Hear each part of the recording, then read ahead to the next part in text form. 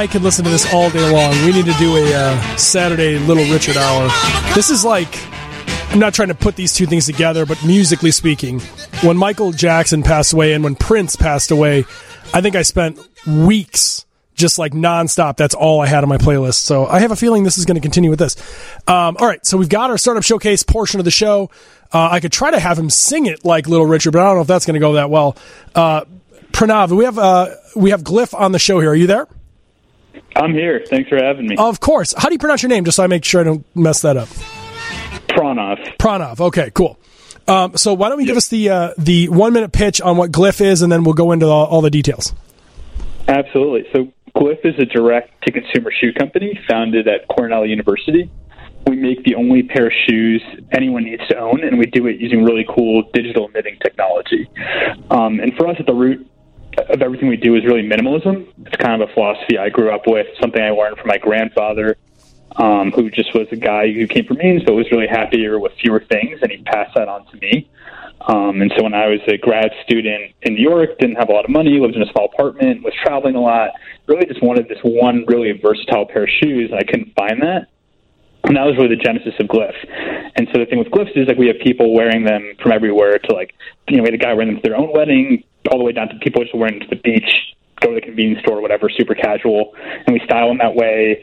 They don't smell, so you can wear them with without socks. You can wear them in the rain. You can wear them in any weather, any social situations. That's what Glyphs are. So the analogy that comes to mind, obviously, is Allbirds. And I think... and there's some probably some major differences. What would you say if someone said, "Are you the Allbirds of this?" Like, what would be your response? I think we're a shoe company. Allbirds is a shoe company. I think we have a very specific philosophy in different customer segments. So we have a lot of our customers, like our Allbirds are kind of on the casual side. So we get a lot of customers that are a little bit more style conscious, and then maybe are like dressing up a little bit more for work every day. So we're not really like big with the tech crowd, to be honest. Like, we're not a San Francisco company. Like, we do well in places like New York, LA, Chicago, where people are, they want to wear loafers, and so that it's a little bit of a different vibe. Totally, yeah. Well, thank you for sending me a pair, by the way. That was very nice of you. No, they're very good-looking shoes. They're well-designed. I guess one of my questions ultimately in this is like, what does this market look like to you? Because I think when we get into shoe companies, there's sort of we are luxury, we are casual, we are athletic, we are this, we're that. You're kind of a hybrid, like across all of those things. And like, I would say, based on the experience of wearing them, I would say I would not wear them if I was going to go on like a mile run.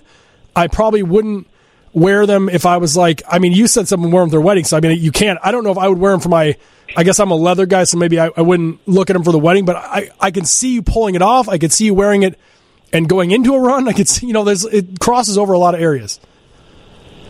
Yeah, I think the shoe market's interesting, and it's hard to delineate where one kind of shoe starts and another leaves off these days, but it's a huge market. It's $93 billion. So it's really just about owning your value prop and having your part of the market and doing that better than anybody else.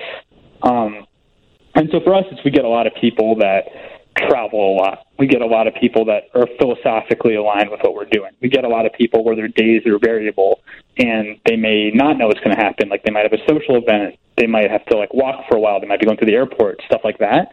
So that's kind of where we live. We live and breathe. And functionally, it's like minimalism is different for every person, right? So we design those shoes where they could be your only pair of shoes. And for a lot of people, that's what we hear they do. A lot of people, it's like, you have your excited going out shoes, so you wear Glyph for everything else, and you have these really shoes that you love for going out, and you just have those. But I think for us, we do it really well because we fill the gaps. And so you don't have all 30 pairs of shoes you're not wearing. I think we help people with that. No, I totally align with that. I guess let's get into the picture, because people can check out the term sheet and everything at Republic, republic.co/Glyph. That is GLYPH. Tell me a little bit about, sort of the revenue numbers, the actual business, how things are going, what people are saying about your shoes. Just give us the kind of the rundown. Yeah, absolutely. So we started really small. We just like word of mouth, telling people about the shoes, sold out our first batch that way. And then, it was really just friends and friends of friends. And then we did our first 30K that way. And now we've done, since then 300K. So we really scaled up since launching in October, and have just sold out 3 times now. So keeping up with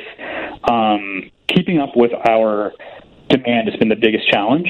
And, Republic was so great. Like, we were kind of honestly skeptical of this equity crowdfunding thing. Like, I kind of heard of it, but wasn't that interested. And then what happened was we had a customer reach out, and he ended up, he's a guy in Boston. He's one of our mentors now, and he ended up loving the shoes so much he invested $100,000. So we're like, wow, this is crazy. Shoes. Like, yeah, yeah. I think we plan on making him a lot of money. But so hopefully they'll be, the best shoes you ever got. But that really inspired us. Like, okay, and we've gotten demographic info about our customers, and we do get a lot of well-heeled professionals, and so we were like, okay, why don't we build a community this way? And instead of just giving all the equity to traditional Silicon Valley investors, why don't we give it to our actual community who are passionate about our philosophy, who want to get involved? Like, let's do that. And so then we launched on Republic about a week ago. Yeah, it seems like things are going well so far. You've got about 70 days left, 120 days left. You've got 68 investors, and it looks like you've raised about almost 40,000. So things are going pretty well to get started here.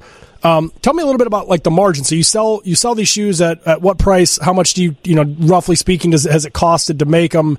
Obviously, that's not at scale. Just trying to understand a little bit of what the metrics look like. Yeah, for sure. So we tend to be pretty conservative, and where things really shake down, you'll see, is on the customer acquisition side. But just to give you an idea, so we sell the shoes for $125, and the whole manufacturing, shipping it to people, we've gotten that down to about $39, and so the rest is what we pay on the customer acquisition cost, and we make sure that every shoe we sell is profitable.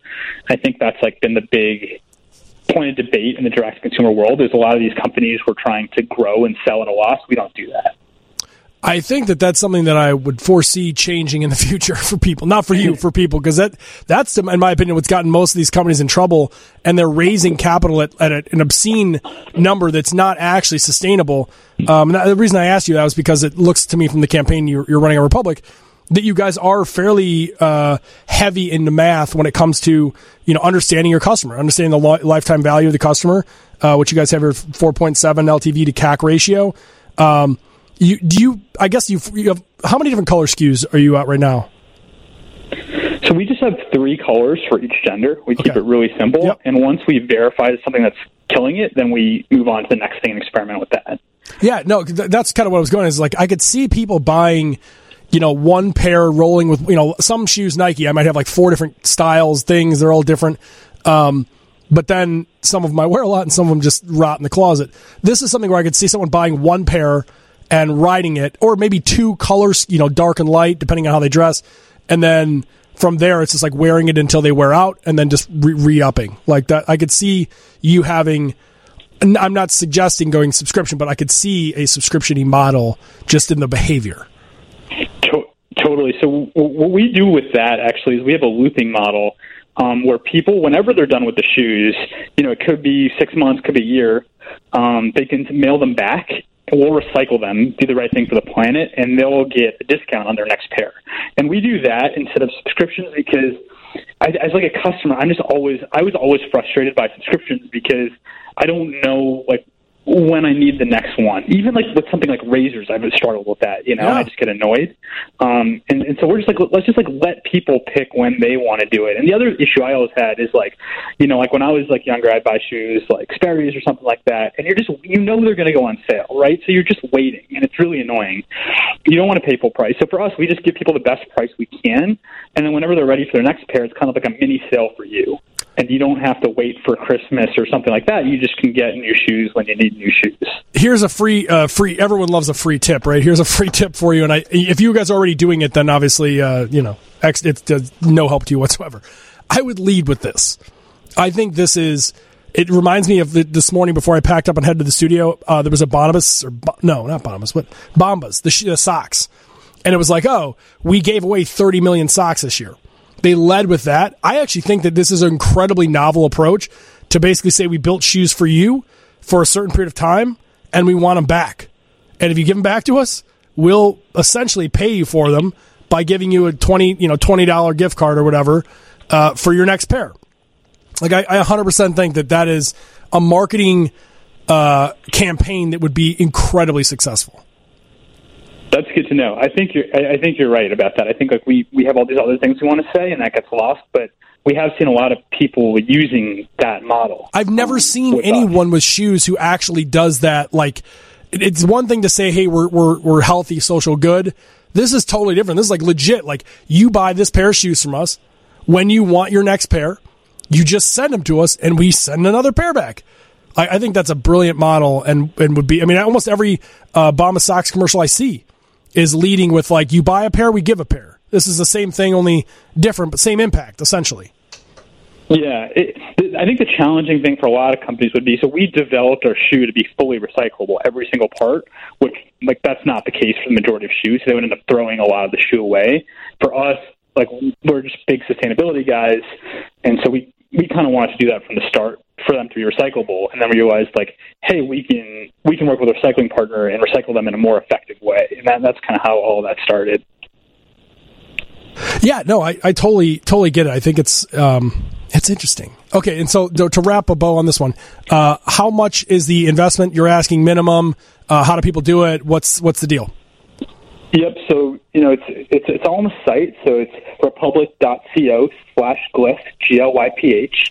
The minimum investment is $100, and we're at a $9 million valuation cap with a 10% discount. So we kind of tried to stay just pretty standard terms, nothing too tricky, and that's kind of where we're at. Very cool. Well, thank you very much for coming on and doing the pitch. I like them. Thank you for the shoes. I think it's a really good idea. I think there's a lot of ways to market this. I love that you understand the LTV to CAC. I think that's like the one thing, as you said yourself, that a lot of these e-commerce don't quite understand the value of. So best of luck to you. Where do people go to buy the shoe? Glyph.earth. Awesome. Thank you so much. Good luck, and obviously let us know if there's anything else we can do to help. Thank you for having me. Take care. All right, you too. Thanks. All right, we're going to take a quick break. We'll come back right after this.